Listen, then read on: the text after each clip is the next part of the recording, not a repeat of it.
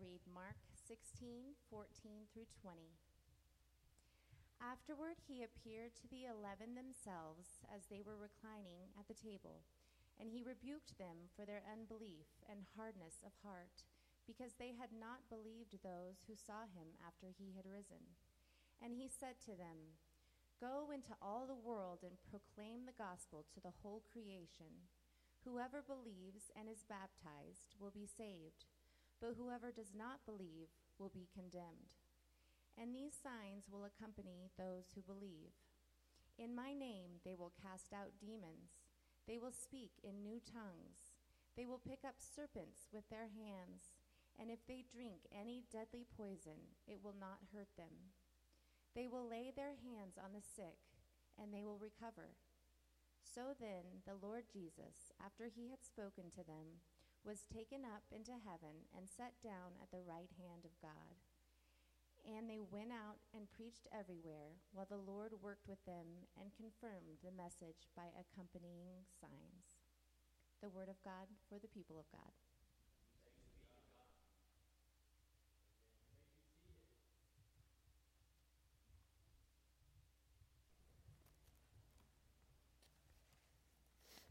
Good morning. And I'm so happy to be here to preach the word to you. And as we'll go into this prayer in a minute, I just want to be thankful for each one of you being here. And keep in mind of those that are absent here, there's a circumstance or something that may keep them from here, or they're traveling. As Karen and Charlie had left earlier this week for a funeral. Karen had an uncle that passed, and then they're also visiting Charlie's family elsewhere. And of course, through the community, we always have visitors and just people just that like coming here, that, the Holy Spirit calls on them and brings them. So let me open this sermon with a prayer. Father God, we desire to grow up in the Word, to know the whole truth and tell it in love, like Christ in everything. We take our lead from Christ Jesus, who is the source of everything we do. He keeps us in step with each other. His very breath and blood flows through us, nourishing us so that we will grow up healthy in God and robust in love. Father God, thank you that Jesus has given to us the glory and honor that you gave him, that we may be one as you and Jesus are one. Jesus in us and you in Jesus, in order that we may become one and perfectly united, that the world may know and definitely recognize that you, Almighty God, sent Jesus, and that you have loved us even as you have loved Jesus. Father God, your will be done on earth as it is in heaven. Amen. So the name of this sermon, I call it the Great Commission. And from the scripture of Mark, it's kind of, while it is Jesus' last words telling his disciples of what they're to do. However, today is also a day I like to rejoice in. It's one of my favorite days of the year. Of course, the first one is being Christmas Day with the birth of Christ. The second one being the resurrection of Christ. That is great. Well, a little over 500 years ago, we started recognizing this day as the day of Reformation. So happy Reformation Day, everyone. Let us celebrate. So as today we recognize this day as the beginning of the Reformation in the Protestant Church. Today will be the 504th year of when Father Martin Luther nailed his 95 theses or statements to the University of Wittenberg's chapel in Germany.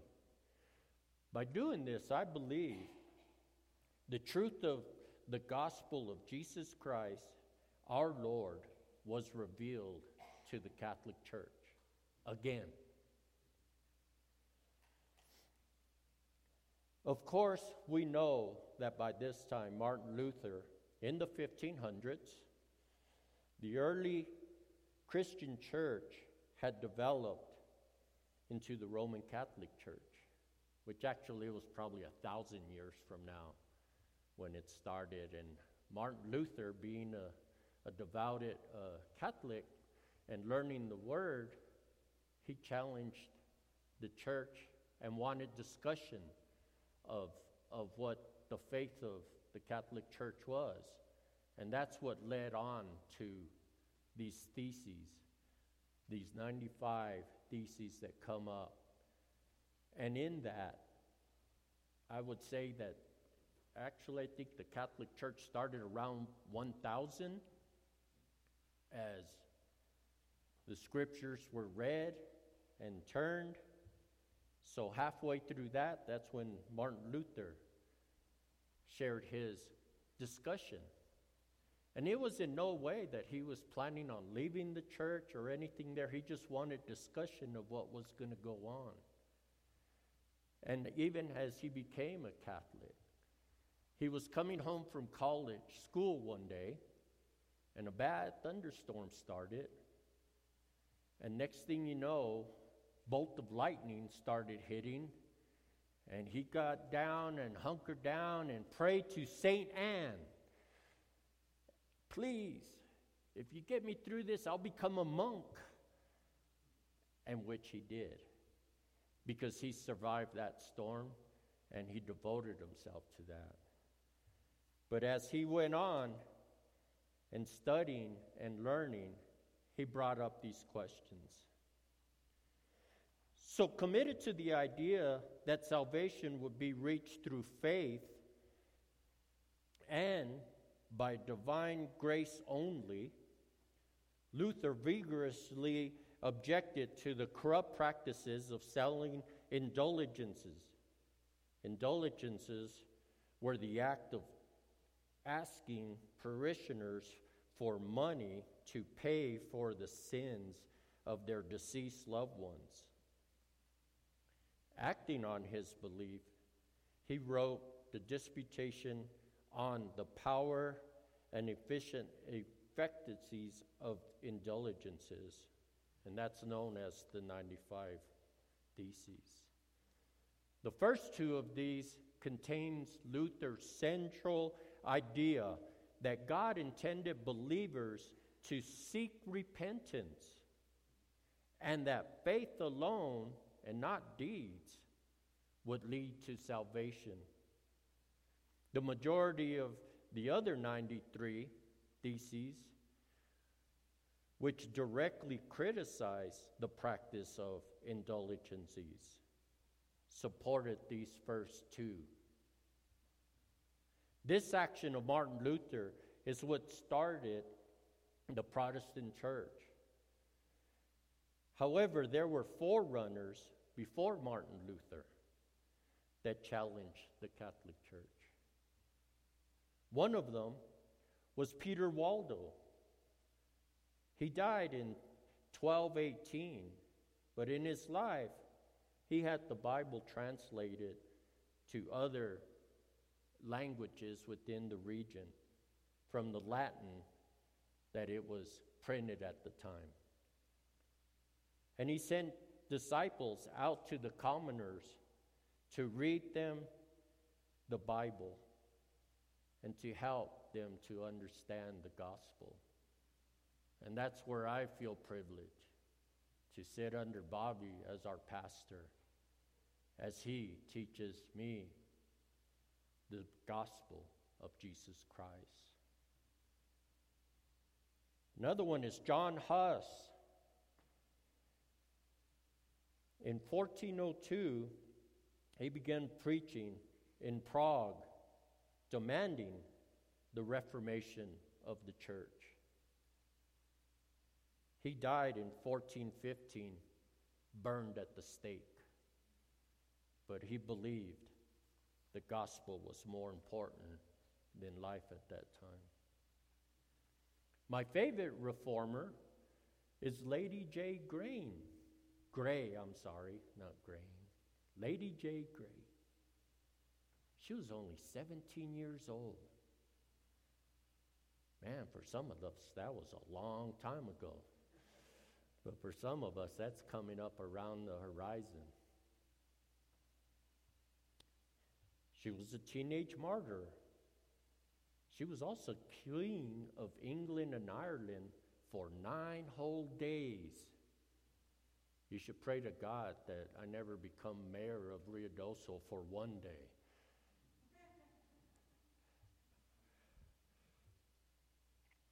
In her life, there was a chaplain named John Frickenham who tried to convince her to come back to the Catholic Church. He stated that justification comes by faith and works. By faith and works. She stands her ground on sola fide, in faith alone. He asserts that the Eucharist, we'll be taking the Eucharist in a little bit, the Eucharist bread and wine are the very body and blood of Christ, while she remains that the elements symbolizes Jesus' saving works, that grace that we get. Here are 3 things that every Christian should know about the Reformation. It was about happiness. It was about freedom. It was about the future. And the reference that I got this, which is a very good article out of the Gospel Coalition, it was written by Michael Reeves in October 28, 2017. And also, when we were celebrating the 500 years of the Reformation, Teresa so elegantly sent out from Desiring God a devotional about the Reformation that John Piper had put together of other writings. So that's where I got the reference of these 3 forerunners that I mentioned. But there are so many more. I think it's a whole month that she goes over, or he goes over, someone that had the true meaning of the gospel in their heart and knowing that. And on these theses, number 62 is my favorite. The true treasure of the church is the most holy gospel of the glory and grace of God. That is so powerful to me this day, that I could rely on God's steadfast love and His glory for us, that we have treasures in heaven. So going to the verses, on verse 14, I could relate to that Jesus got mad at His disciples that they didn't believe without having to see Him. That was a reference point that was also mentioned in Matthew 28:17, as He appeared to Mary Magdalene and some of the ladies. And they went and told the disciples, but some of them rejoiced and some of them said, no, I got to see it for my own hands. But here we are at this point, and we believe, well, I hope you believe, that Jesus is alive and well and seated at the right hand of the Father, that we will one day be rejoicing with Him together. So it's hard for some people to accept that, and that's where we come in and pray.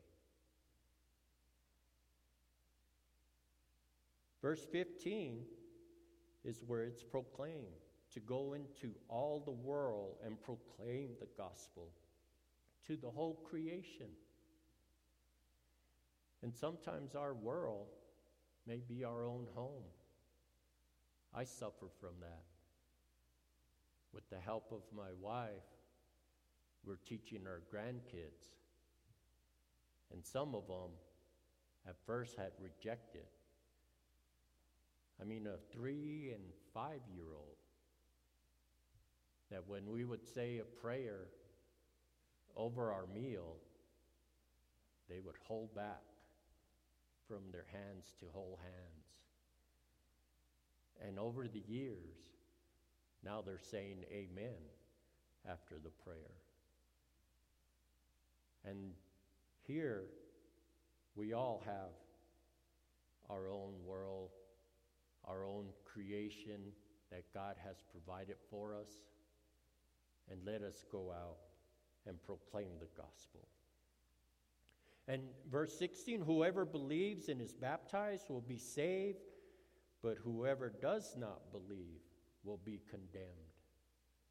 So that is within our prayers for the lost, that they will come to know Jesus Christ as their Lord and Savior, and to confess that amongst the people in baptism, a water baptism.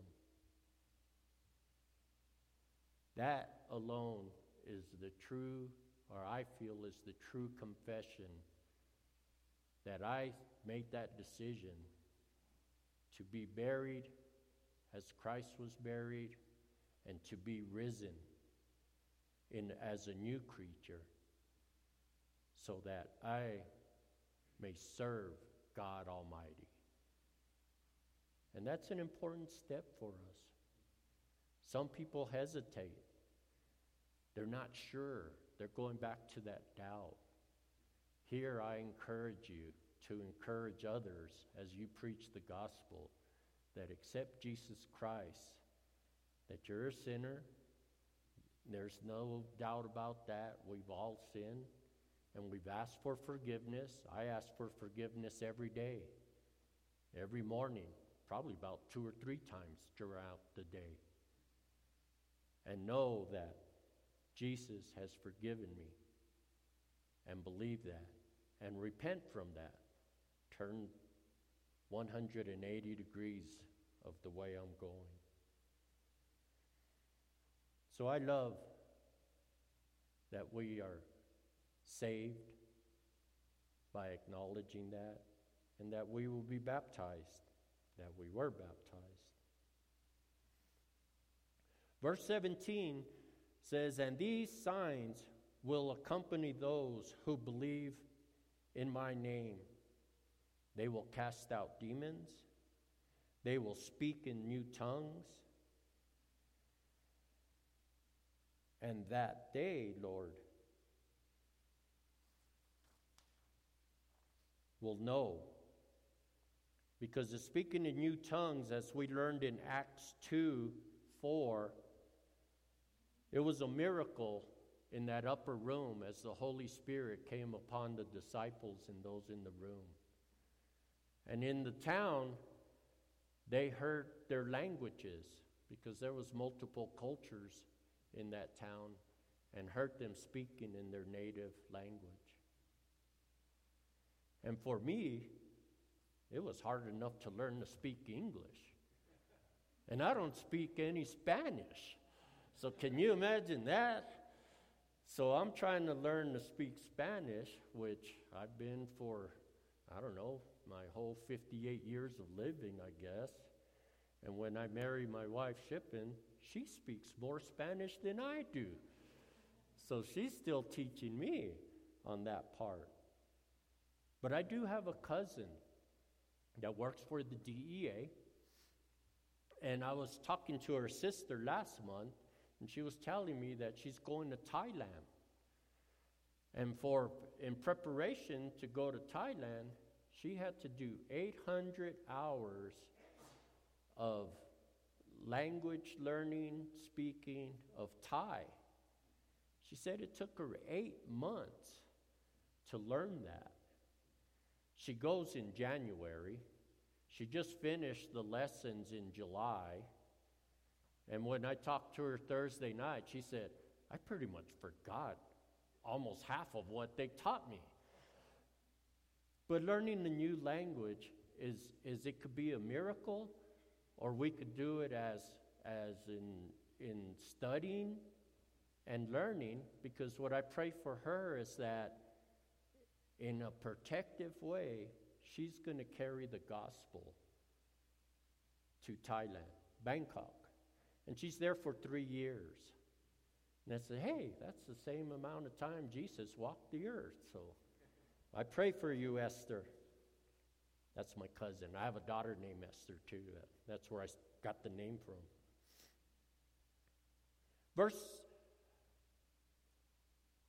In verse 17 again,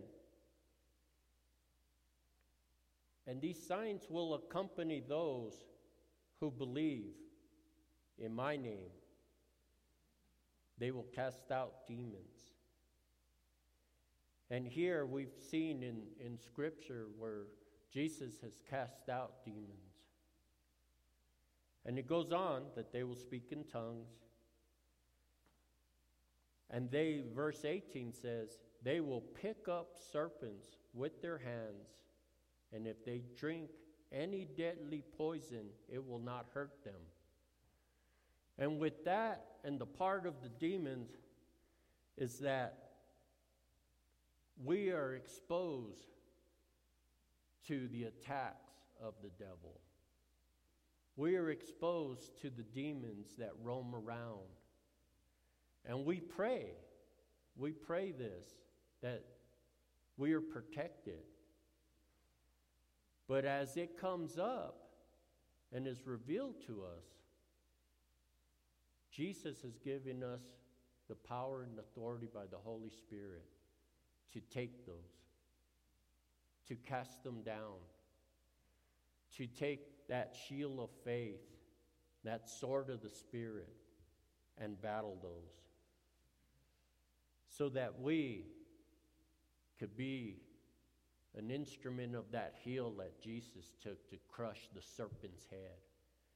Because the serpent is always lurking around. If some of you might remember my last sermon of the Leviathan, that sea creature that just smirks, I thought that, that symbolized the Leviathan spirit, that how it lurks around, and that we need to be in the gospel, know the word, so that we can crush these heads, take up these serpents.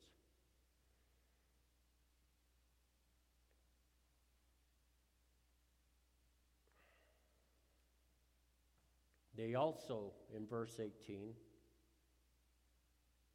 mentioned about they will lay hands on the sick and they will recover. We prayed this morning for those that are ill. We continue to pray for them. We prayed for each other. Hold hands in prayer over sickness.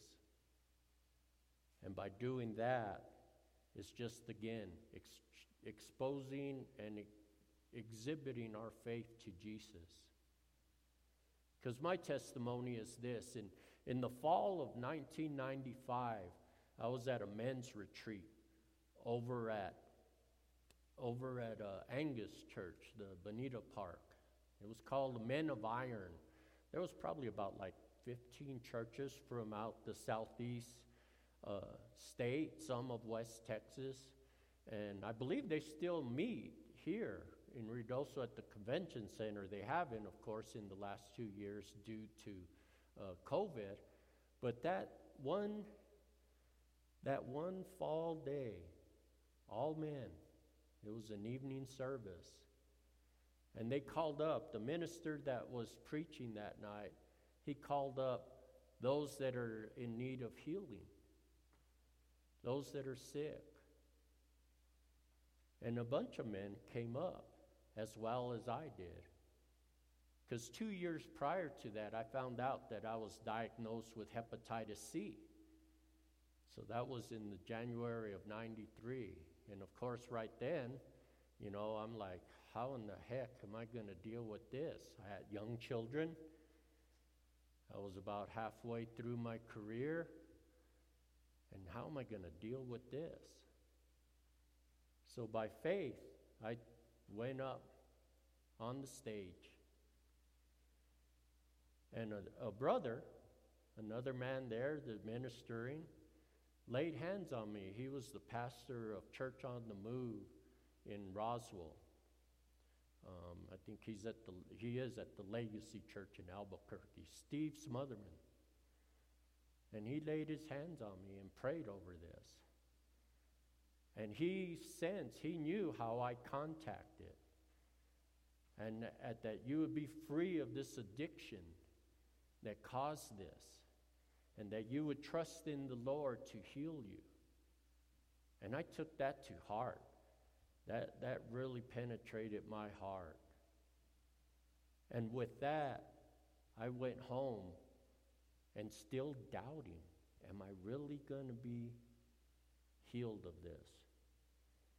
Because the first gastroenterologist, he told me, you'll be lucky to make 40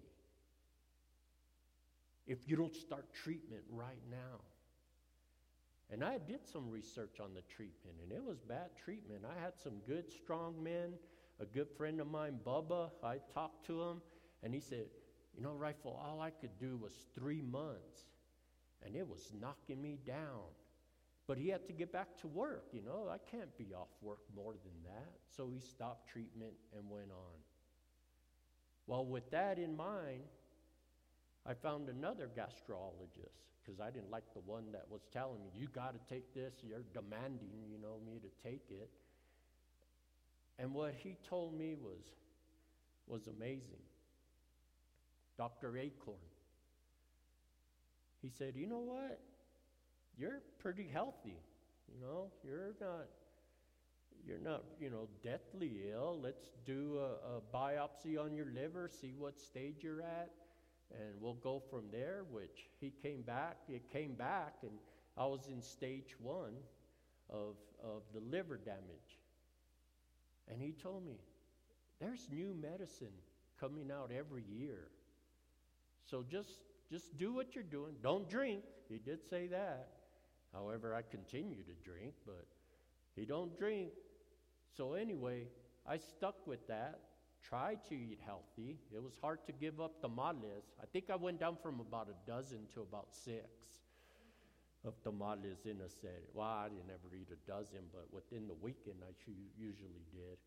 But anyway, that was the things that were reducing in my life. Thinking back to where that pastor laid hands on me and meeting Shippen and wooing her, I confessed to her, I have hepatitis C, and I know I will be healed of it. And 3 years later, I was healed, to give the glory to God and to share with you guys that healing could come 30 years later or 25 years later. So with all this,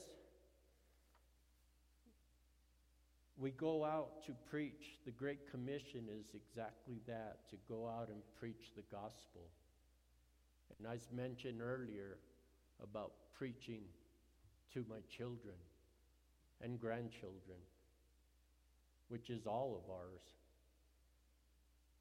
And we take this moment, this time, to recognize some of our youth that soon will be teenagers, that soon will be, well, they're sitting in with us today, but will continue. So I would ask all of you at some time is to meet them and get to know them. So I'm going to call up Audrey, Samuel, Luca. If you'll come up here with me, you guys. And the instructors of our children's church, I need you guys too. Come on up here, you guys. This is our future, as they always say. Stand right here, Samuel. We love you. Oh, come on, Luca, wake up, man. We're going to pray over them. Come on, Bob. or you guys are going to pray. The teachers, these are our youth teachers, and the adults are the teachers of the youth. And then we have our students, because from this point on, they'll be sitting with us. I guess I could say they graduated from children's church and now into adult church. Now I need to go back to children's church is what I need to do. But anyway, so we're going to pray over them.